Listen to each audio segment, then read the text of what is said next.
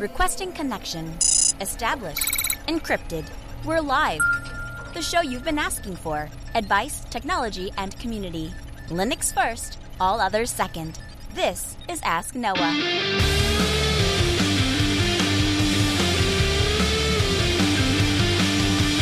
Live from Multispeed Technologies, the Ask Noah show starts right now. This is the show where we came to do all the things on Linux they said couldn't be done and take your questions on how to do the same.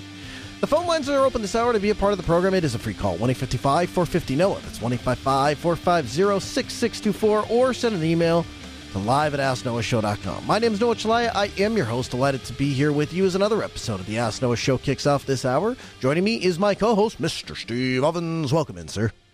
Good evening. Is it hot and humid where you are tonight? Yeah, it's absolutely nuts. And you know what's funny about that? Well, it's not funny. It's actually kind of sad. But there are people that are struggling with this all over the country, struggling with the heat wave, struggling with the rest of it. And there was a news story that there are some people that want to shut the power off as a way to draw attention to stuff. And I'm like, I want more power. I need air conditioning, man. I'm a North Dakota boy. I expect to be 32 degrees. Shut the power off to draw attention to things. Yeah. Didn't make a lot of sense to me either. Hey, so we have an absolutely fantastic show lined up for you tonight. We're going to dig into all of the things your questions go to the front of the line. 855-450-NOAH. It's 855-450-6624. Email live at asknoahshow.com. We'd love to take your feedback and dig into it. First, we'll get a look at news headlines with JT. Here he is. From the Linux Newswire newsroom, this is the Week in Review with JT. For the week of July 23rd, 2023, here's the Linux and open source news. LibreOffice 5.5.5 has been released. Qt Creator 11, the open source IDE, adds an integrated terminal and GitHub Copilot support. The open source SVG editor Inkscape has released version 1.3. Neptune 8.0 has been released and is based on Debian 12. Speaking of Debian, Debian 12.1 has been released, and the Debian team has announced that 64-bit RISC-V is now fully supported. CIQ has launched a new Rocky Linux support partner program. In hardware news, following the recent Intel Mesa driver improvements that yielded 10% better performance, another change is on the way that has the ability to boost performance by up to 12% in other games. And the NVIDIA GeForce RTX 40 series cards are receiving initial open source support in Mesa. And in AI news, Meta has released Llama 2 as an open source model with a catch. The catch being, if you're a competitor of Facebook with 70 million monthly users, you're not allowed to use it.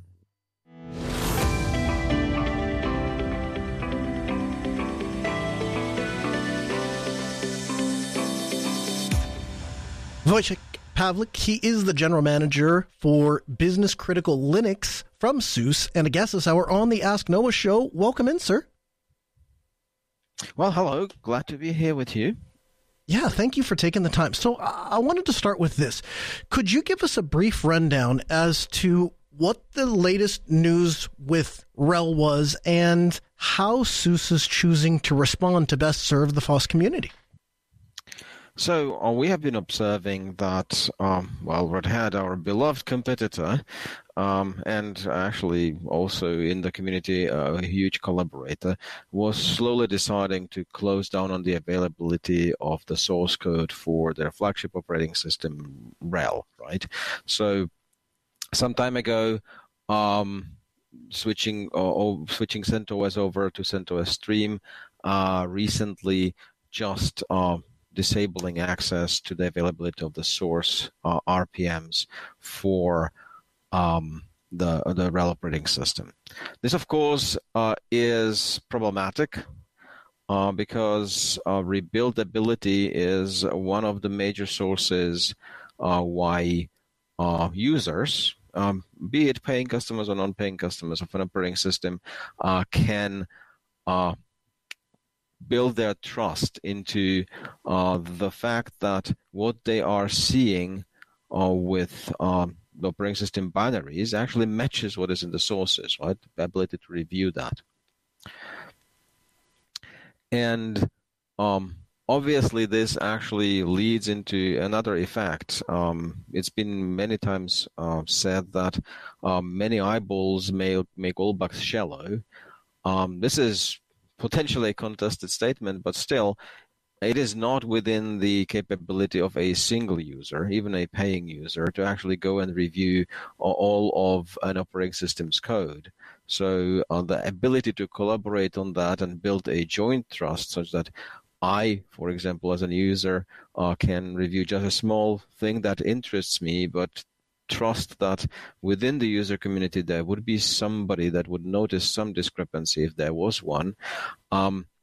That is depending on the availability of those sources, and that is now gone. So Red Hat moved these sources behind a paywall. What has been SUSE's response, or what direction is SUSE choosing to go? Right. Well, actually, I wouldn't say moved behind behind a paywall. They were always available behind a paywall as well, right? It was just discontinuing the availability in the public space. So what's SUSE's reaction? Mainly, why SUSE is reacting? So let me answer that first, right? So SUSE is quite proud of its own operating system, the SUSE Enterprise Server, and the OpenSUSE variants, Leap and Tumbleweed. But we are aware that we are not the only ones in the universe, and many of our users, both individual and enterprise large customer users, are actually having mixed environments. And for quite a number of those, they were feeling left out. They were feeling left out in the void because access to the source was actually important for them, both in the case that they were not interested in support and were not paying, but also in case they were actually paying, because it is not necessarily them losing the access. If they were paying, they would still be able to reach, so to say, behind the paywall, but losing the other eyeballs of the whole community of users to actually make sure that this software can really be trusted.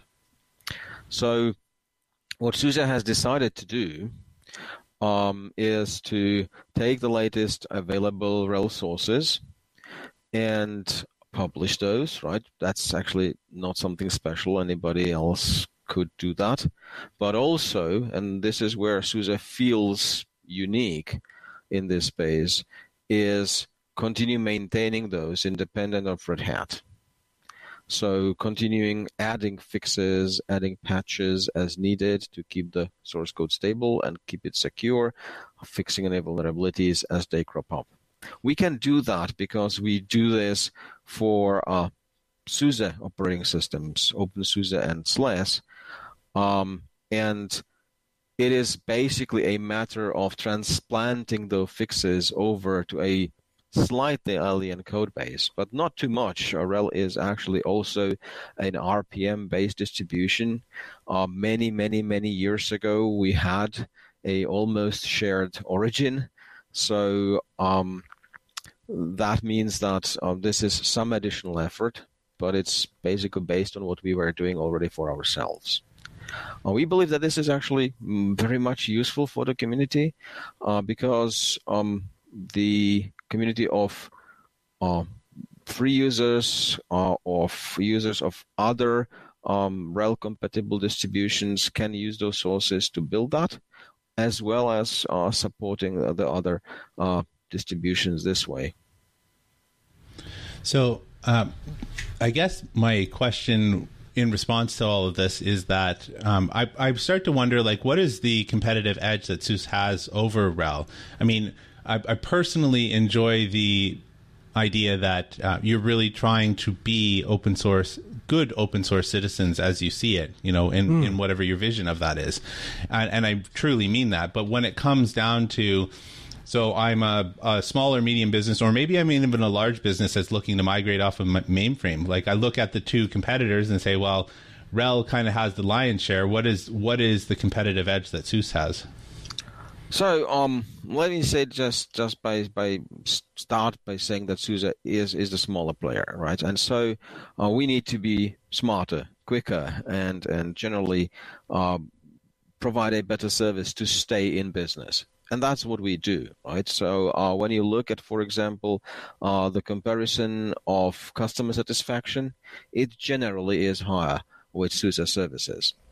When it comes to the operating system itself, I would not be able to argue that there is a huge functional difference. It's all open source, so whatever we create, actually all of the competition has available for their next release anyway. We are pretty strict on making sure that everything that we develop is really getting into the upstream projects.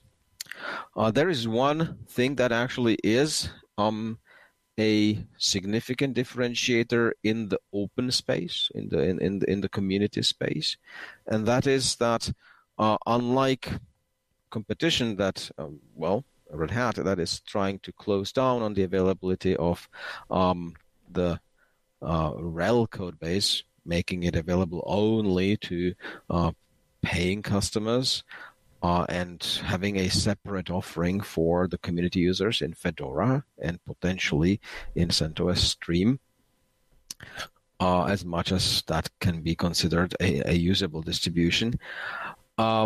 SUSE is not only giving away the complete sources of SLAS to its OpenSUSE community, but actually also the binaries. The very binaries that are comprising the commercial offering are one-to-one available within OpenSUSE Leap. So in that, if you are a single individual user or a small business user that is not yet decided that you actually need the comfort of support and compliance and certifications and all that comes with a paid Linux, well, then you can just run OpenSUSE Leap and have all the quality that comes with it and all the maintenance that comes with it. So this is something that really is differentiating.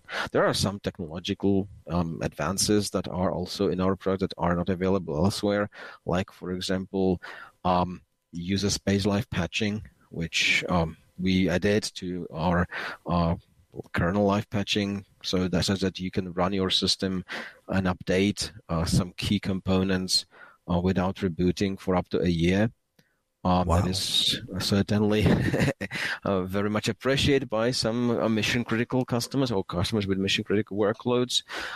We are pushing forward quite a bit of effort on confidential computing, which has a potential to really change the landscape about how people deploy workloads in the cloud. But in the end, I do expect that much of that will eventually pop up everywhere else as well. So I just wanted to follow up to make sure that I understood what you were saying correctly. So I'm going to frame this with my knowledge from the Red Hat side.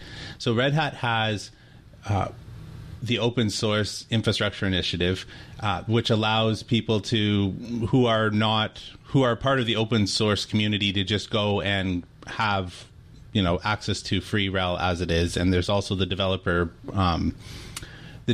program, which allows you to run 16 odd machines that are entitled out there.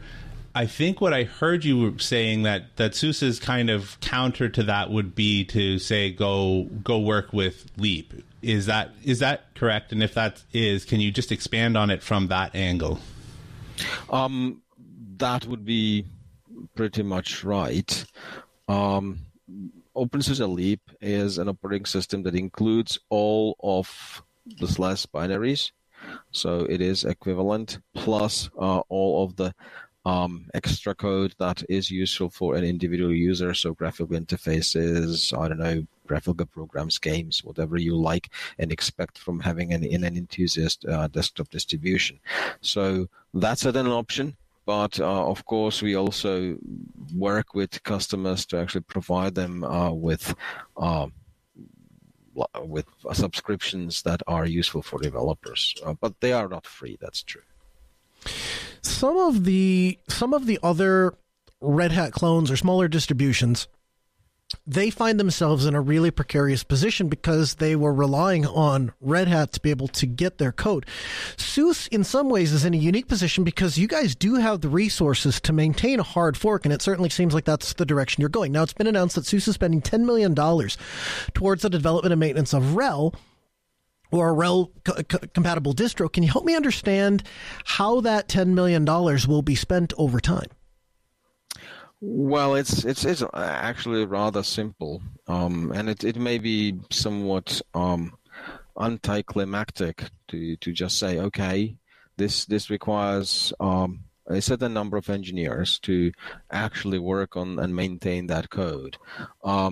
I can't tell you exactly how the RHEL, what the RHEL code size is, because we did not run the statistics on that, but I assume it is actually very similar to a SLS code base, and that is 1.2 to 1.5 billion lines of code. So it is not a small feat. It is not a small effort. So pretty much the vast majority of that money will go into staffing up our team to actually do that effort of keeping that code base in a top condition.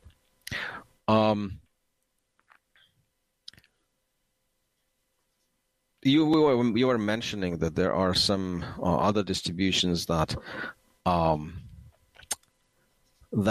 not have that capacity, and they are currently looking into ways how to continue obtaining the source code from Red Hat in various ways, and I'm quite sure that you have seen the announcements from Alma that it has decided to basically start using CentOS Stream and start diverging from very close compatibility with RHEL, or Rocky that was figuring out ways how to use the GPL and cloud instances to get the code despite opposition from Red Hat. I wish them luck, but also we are offering and actually actively engaging with them to see whether they would collaborate on this code base that we are putting out, such that it is not just a single company effort, but more of a community effort in this space. So I just wanted to circle back to the operating system conversation again. So you kind of explained SLS and then OpenSUSE Leap. I'm not super familiar with what's happening with Liberty, and where does Liberty fit in, and did it play a part in the decision for the RHEL fork? Well, certainly it did play a part, mainly in the fact that we are already familiar with this space. So SUSE Liberty is pretty much like any of those other rebuilds, a RHEL rebuild, right? And as such, it is affected by the same dynamic of losing access to the sources. So while Liberty was created, it is actually a pretty straightforward situation. When we have a customer that has a mixed environment of RHEL and SLS code base and desires to, have only a single provider of the services, then we can offer Liberty to that customer to actually move over from Red Hat and without any migration costs, switch the provider of the updates to SUSE as well as support. Typically, we are actually expecting such a customer to migrate completely over to SLS eventually, because we believe that we will convince them that it's simply better. But if they don't, they can actually stay on the Liberty offering for a very long time. In now, Europe, having this fork actually enables us to use that fork to build Liberty, a compatible offering with Red Hat, without having to think about and lose sleep over losing access to the Red Hat sources for good, because we can continue building that ourselves. So listening to you talk about Liberty, I wondered whether it gives you a competitive advantage in Europe, where Red Hat is a North American-based company and SUSE is out of Germany, if I if I remember correctly. So wondering if that gives you a little bit of a competitive advantage in terms of, hey, we can provide you a RHEL-like system that's supported here and kind of homegrown inside of the European Union. Interesting aspect. I don't think that is a huge, really huge factor. You are absolutely right that we do have a much more home turf status in the European Union, where we are better known, and companies sometimes do prefer European suppliers.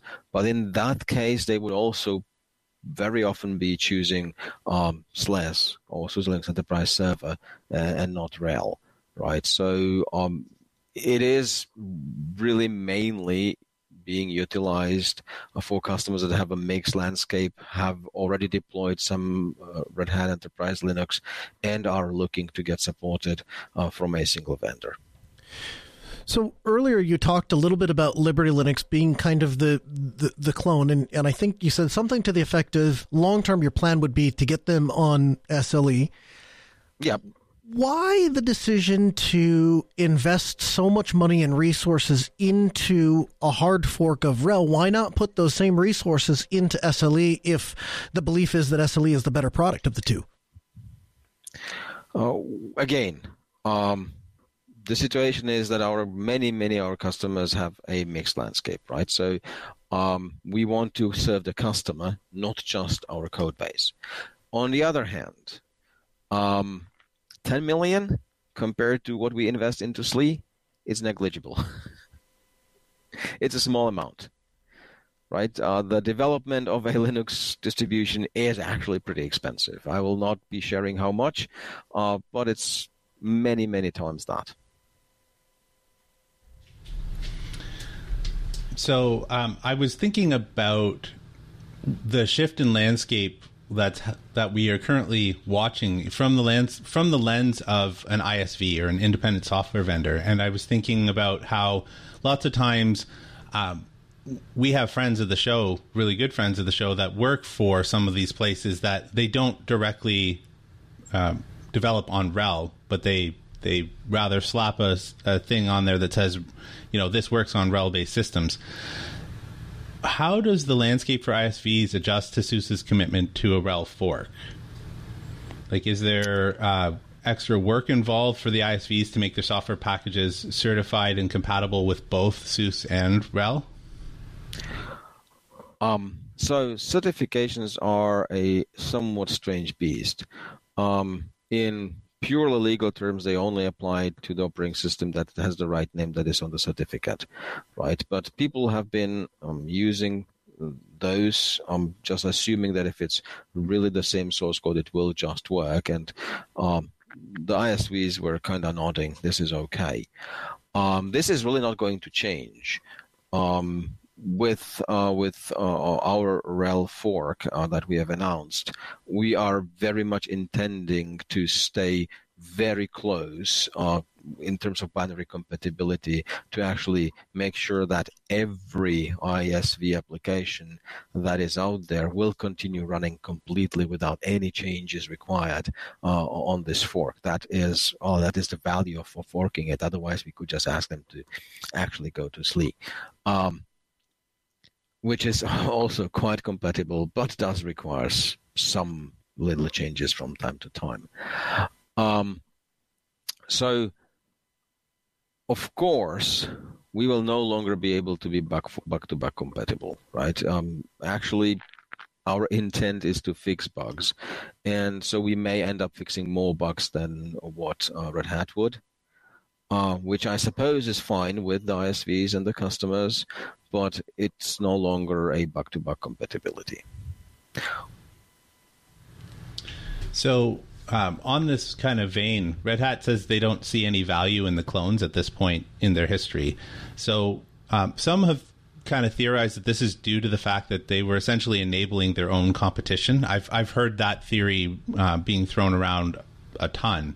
So I wonder, with a fork of RHEL, is there any concern that SUSE is going to create its own competition? Well, this is certainly something that we have considered, right? It is. That's actually a philosophical debate.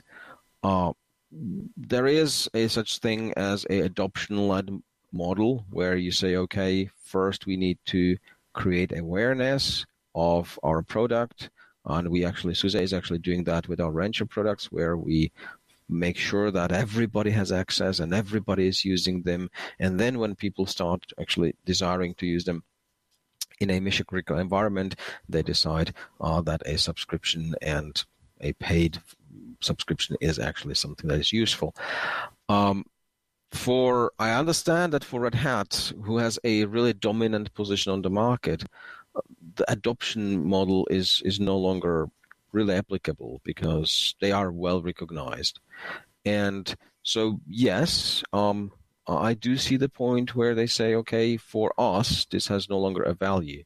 It has a huge value for the whole industry because it allows running a lot of innovative and desirable services and starting new developments without having to invest upfront for a paid Linux. So I don't think that for SUSE this actually means building ourselves a competition, particularly when we are intending to continue with developing innovative Linux products like the next generation Linux that we are planning in SUSE Alp, the adaptable Linux platform that is going to be the base for the next Linux distributions that we bring to the market. So from that perspective, it is mainly about taking the existing people, making sure that they can continue where they are while bringing something new to the market. And for SUSE, one of the values in doing this is actually in the markets where we are not recognized, and US is that place, to put a stake in the ground and say, we actually can do this. We actually have the muscle, have the knowledge, have the know-how to maintain a full clone this way, or for a full fork rather, because it will no longer be a clone. And so we are trustworthy as a operating system provider, even better if you are using our preferred operating system, that is SLAS.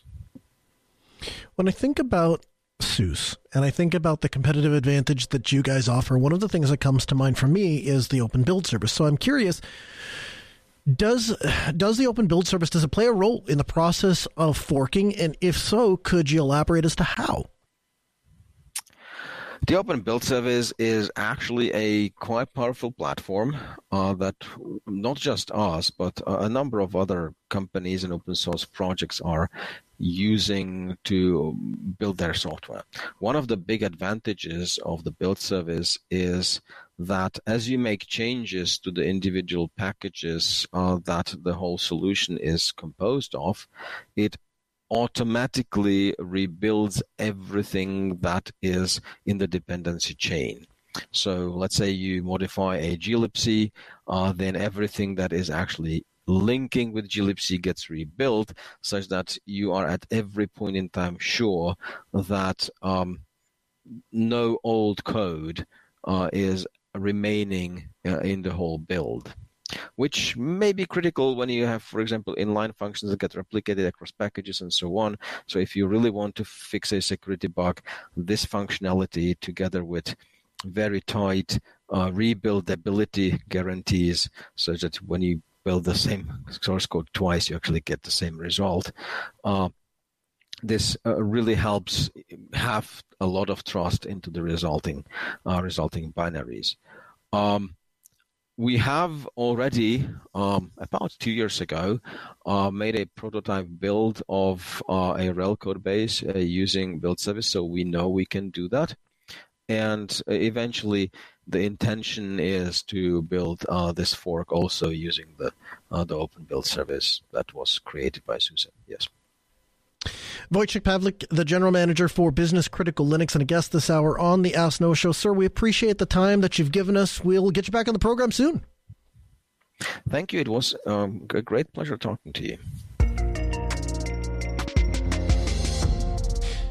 Steve, you wanted to get to some feedback. Absolutely. All right, let's dig in, see what we got.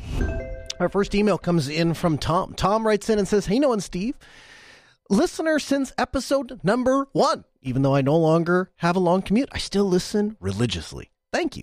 I have a question, and I want to put a remote backup at my parents' place. I'm wondering the best way to do this securely. I'm thinking of using Tailscale for point-to-point and then fail-to-ban, but I'd love to hear what you think. Still loving the show, Tom." So, Steve, you woke up in Tom's shoes, and you want to back up your data. You want it off-site. Your parents or family members say, "Hey, you can store a box here."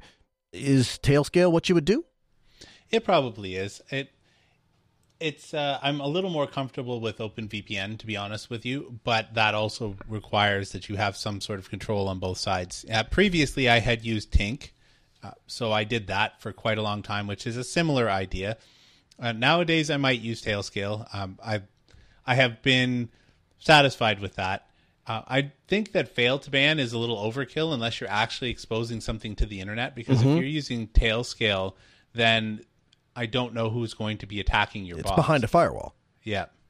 But aside from that, I see no problem with this. The only thing I would think of is, what types of backups are you doing? Do you have a backup strategy? Do you have it sorted into critical and non-critical data? And are you also testing your backups? Because that's a critical part that gets missed. I get lazy personally from time to time. I still have for example, I have Home Assistant backups are my most critical, and I keep a VM around just to do that. It's been a couple months, probably about 4 since I've last done that, but I do a test restore from time to time, and I would recommend you go in and make sure that the stuff you think you're backing up is actually there. Yeah, it's no good if you can't find it. So here's something else to consider. We were setting up a backup for a law office, and set the backup server up, put it in one of their locations. Backups are going great. Everything is tested. We tested the restore. It works well. Things are fine. Forget about it. Moved on. Like 8 months later, 9 months later, we get a call. "Hey, our internet's down." Your internet's down? Yeah. So we start looking. Sure enough, can't connect to the VPN. Can't. All of a sudden, things kind of work for a second. Then they kind of don't work for a second. Then they kind of work, but they're really not working. We start looking at it. It's like, your bandwidth is pegged. What in the world is using all this bandwidth? So we start looking. It's the backup server. Why is the backup server using so much bandwidth? We look. Oh, well, what they had done was they had taken on a case and had boatloads of body cam footage and had placed that on their server. Well, backup server did its thing and went, "All right, time to start working." And it's, 2 in the morning or 3 in the morning. So it starts chugging through, 100 and some gigabytes worth of data. Well, by the time they got into the office at 8 in the morning the next morning, guess what? It wasn't done yet. So it's still chugging on. And it's like, I got bandwidth. I'm going to use bandwidth. And so and of course, once we figured out what was going, we just rate limited and it was fine. But just to be aware, when you're sending backups, particularly if you're doing large sets, oftentimes the best way to get that first one done is to sneaker net it over. That is to say, make a copy onto a hard drive, drive it over to your parents' place, and then just send deltas across the wire. The other thing I might consider if I were you, I don't know, you didn't specify what you're using to do backups, so you can use rsync. Tried, true, has worked for decades, will continue to work, still a great way to go. Or the other thing you can do is if you're using ZFS, use ZFS send. And the advantage of ZFS send is you're able to encrypt your backup, you're able to send it over the wire, and the person receiving the backup doesn't even have to have the decryption key. So you can store an encrypted ZFS snapshot on a remote site without that site ever having the keys to actually retrieve the data. So the data is only good to you. So just 2 things I would add in there. The other thing is, so you said you were more comfortable with OpenVPN. I would agree with that entirely. In the event that you don't have control over the network, what we've done is we've just installed the OpenVPN client on the remote box and then just have that dial back into our home. And that kind of bypasses it, because then one of the great things about OpenVPN is you can tunnel it over just about anything. So it doesn't require a specific port. You can send it over just about anything. You can make it look like web traffic if you want. But yeah, thanks for being a listener since episode 1, Tom. Let us know how that works out. Our second email comes in from Scout. Scout says, "Hey guys, thanks for the great content. I'm relatively new to Linux as well as being partially blind. Orca 42 is not bad in Pop! OS, running on an old HP 110 desktop with 16 gigabytes of RAM. Do you think it would be better on another distro such as Fedora or another? Do you think that we in the blind community should be relegated to special distros for us and enjoy desktop environments with the rest of you? On windowing.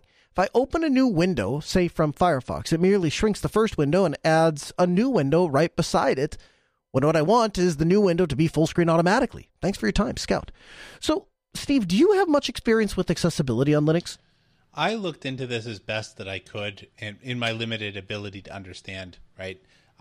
I can't begin to appreciate what battles people who are challenged with sight have. I can't even imagine. I wasn't able to turn up anything promising. Ultimately, what it boils down to is if the application makers do not put in the hooks for screen readers or other type software, there isn't much that can be done from the distribution level to help that. There's a little bit here and there, but not a ton. So ultimately, the question was that would I have a better time on another distro?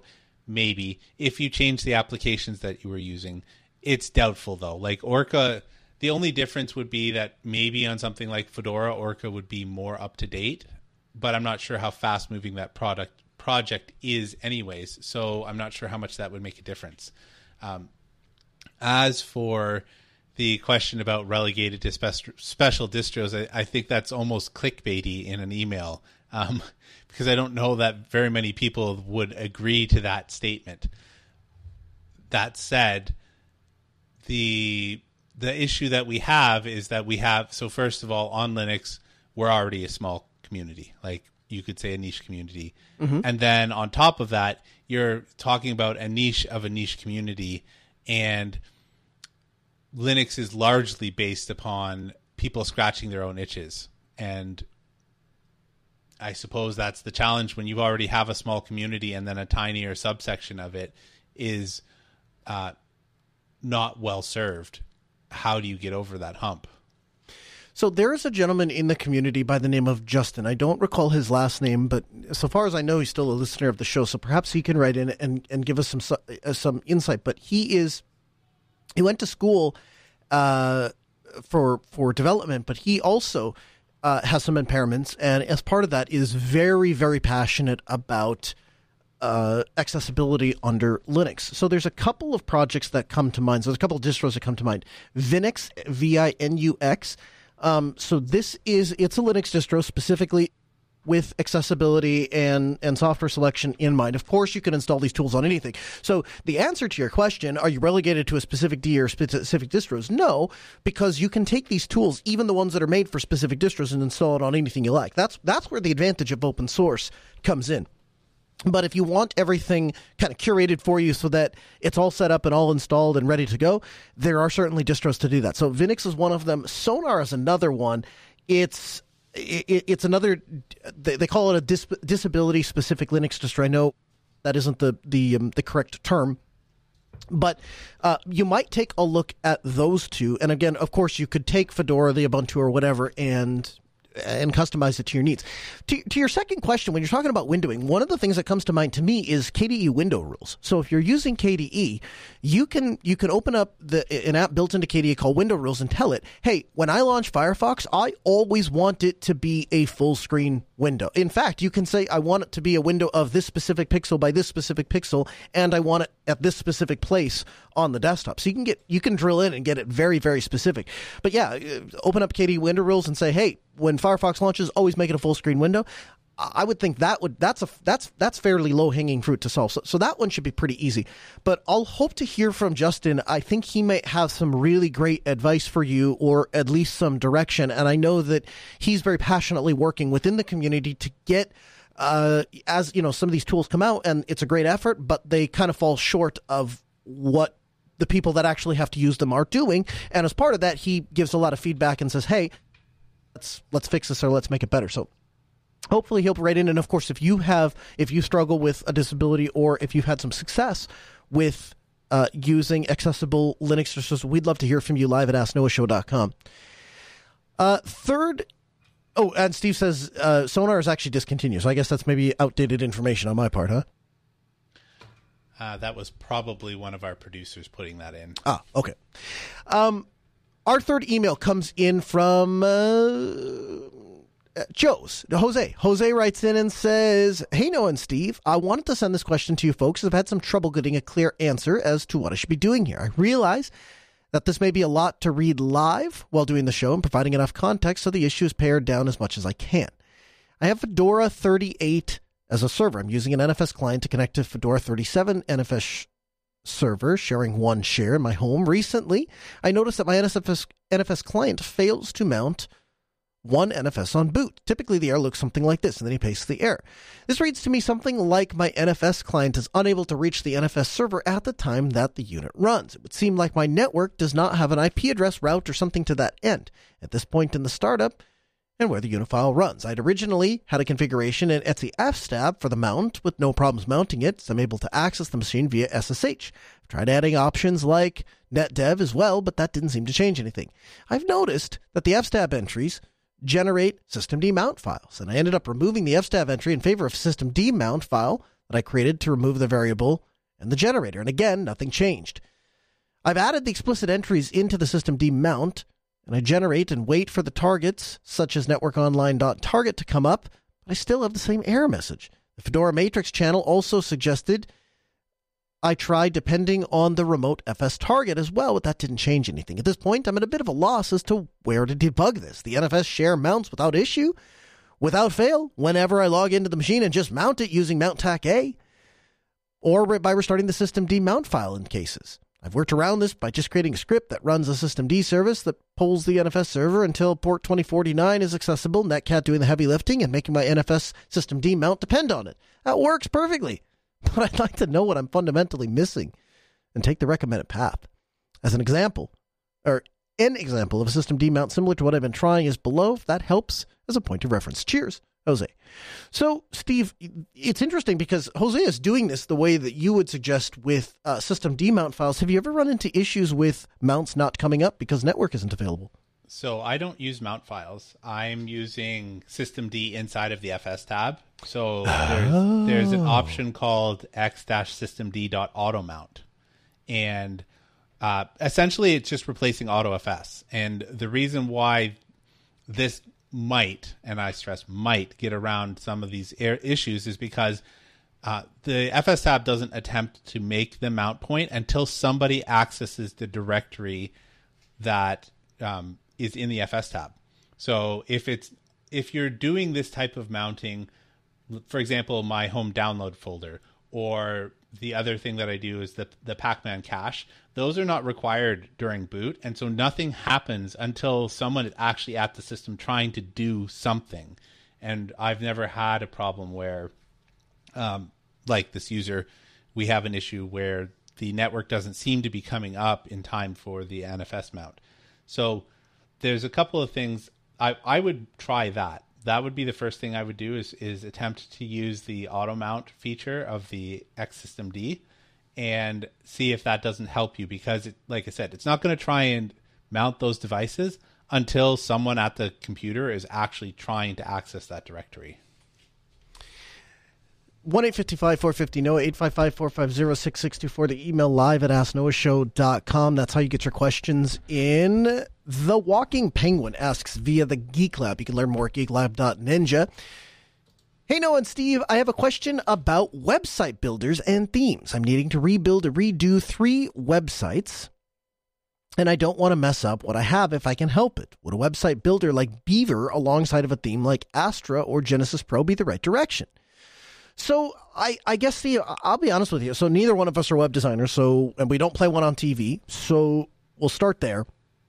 So this is a little bit outside of our wheelhouse. However, if you were going to spin up a website, would you be more inclined to use a static site generator, or would you do what the Walking Penguin is doing, and would you design it essentially statically from scratch with a designer? I would not use a designer because that's not the way my brain is wired. I probably would get down into the JavaScript and figure out how to make it do what I wanted it to do in that fashion, because that's just the way my brain works. So I'm kind of the same thing. I know what Beaver is. I've seen, and I know that they can do wonderful, beautiful things to publish to WordPress and all the rest of it, and so I'm not knocking that. However, and this is it's a bit of it's a bit of a conundrum for me because in part he says he doesn't want to have to mess up what he already has. So I hate to ever tell anybody nuke and pave, right? So if you want to go that route, WordPress is an open source project, been around for a long time. Lots of people are using it. The big thing to remember with WordPress is you want to stay on top of updates because there are people all over the internet that just sit there and scour for a WordPress instance to get out of date, and then they just hammer it. So I would encourage you to be as religious as you can on staying on top of updates, making sure you have backups, all the rest of that. If you're open to another solution, I cannot tell you how pleasant Hugo is to work with. You can learn more at gohugo.io, but we have started doing, we'd have people, and they would come to Altispeed and they would say, do you do web design? And we would say, no, we don't really do web design. Then we go, okay, great. If I have a website designed, could you host it? Yes, absolutely. And so they would give us essentially HTML, and we'd throw it up on a web server and go, here you go. But eventually it got to a point where they would start calling us for little changes. Hey, can we change the text here? Hey, can we change the text? And eventually we got to the point where we said, here are some Hugo templates. What do you think of these? And people went, oh, that's beautiful. Really, here's the text I want. Here's some of the images I want. And like Steve said, the way that the developers and geeks basically take things like static site generators, and what it is it allows you to just write a markdown file like we would with documentation, like we would with a show doc, like we would if we were designing a page. You just write it all out in markdown and then click on a button, and depending on what theme you apply, you can display that content however you like. So it provides for maximum flexibility. And oh, by the way, because it's statically generated, there isn't a whole lot of security to exploit. Hugo's really only running when it's generating out the static HTML. And then from there, you have a web server serving it out. So highly recommend you consider that if you're open to it. Again, if you say, I'm just too far down this path, I've already got a good thing going, by all means, carry on with WordPress. Just make sure you keep it up to date. And in that case, I think Beaver's fine to go. Don't have any specific experience with the themes that you're talking about, but that, yeah, I think you'd be fine to carry on there. Also from the Walking Penguin says, Noah and Steve, I have a question over podcasting. I know you guys are doing radio, but who should I use between Buzzsprout and Blueberry, or should I go speaker? I got into a beef with iHeartRadio. My local rock station got to flip to sports talk. I'm not happy with it all. Anyway, this podcast will be helping a nonprofit hospital with most of the money going to the hospital that this generates. So I took a look at Blueberry and Buzzsprout. Can I give you an option 3? So between those two, if I was going to choose, I would say I would start with Buzzsprout and I would go to Blueberry. And that's primarily based off of, as I dug into it, it seems like Blueberry's selling feature is they have lots of room to grow. You can get bigger plans and have more features and all the rest of that. But it sounds like if you're looking to just get something off the ground, Buzzsprout is a more straightforward way to go. Here's what I don't like about either of them and what I do like about Fireside. First of all, Dan Benjamin has been podcasting for a long time, and it shows. When you go to the things that you're going to want and the things that you care about in podcasting are all there. And you don't even know all the things that you're going to want until you get halfway down the road. And then somebody says, was your podcast on this thing? And you're like, I've never heard of that platform. And then you log into Fireside and it goes, publishing options, publish to this place. And you tick the box and boom, now your podcast is there. That's fantastic. The other thing is when they have things like, when you pay for Fireside and you sign up for the initial account, you pay I don't know what it is, like $20 a month, something like that. There's no limit to how many episodes you can have, how many episodes you can publish, it's essentially almost unlimited storage. Now, that's not entirely true because they do limit each episode to 100 megs, which kind of dictates, to me anyway, that dictates the kind of quality, audio quality that you're going to do. But if you're exporting at 96 kilobits per second, which is what they recommend, I found that you can cram sometimes 2.5 hour podcast into a single episode feed, and every podcast consultant will tell you the maximum time you're really aiming for is that 40 to 50 minutes. After that, attention spans kind of drop off, so you might be better cutting 2 episodes anyway. They have all of the features as far as metrics and embedding into websites and sharing with people and timestamping and all the rest of that. So all of those features really go a long way.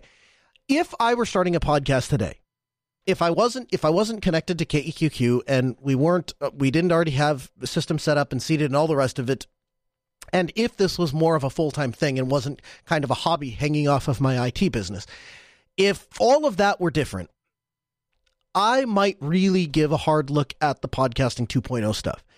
At the end of the day, at some point, you're going to want to bring in money. You're talking about bringing in money directly to the hospital, and that's great because you're going to benefit the hospital. But at the end of the day, anything you do, any platform you do, isn't necessarily going to be tied to payments. That's all an afterthought.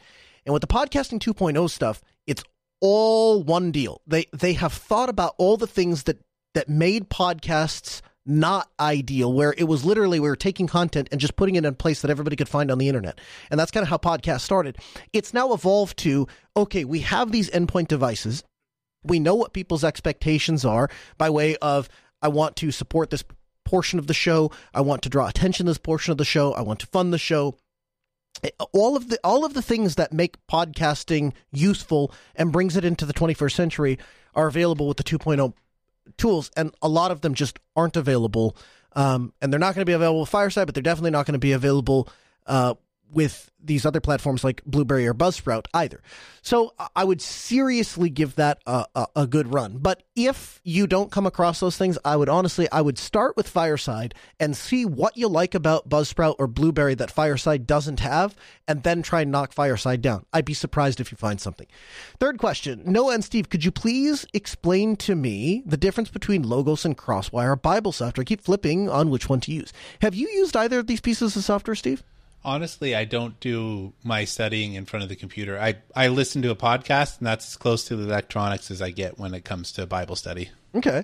So I use Crosswire. I use Crosswire, and essentially it's the so how to explain this in 1 minute or less. So Logos is the go-to, been around for years, Bible software, and it has every translation under the sun and a bunch of other books and research that you can have access to. It's very expensive.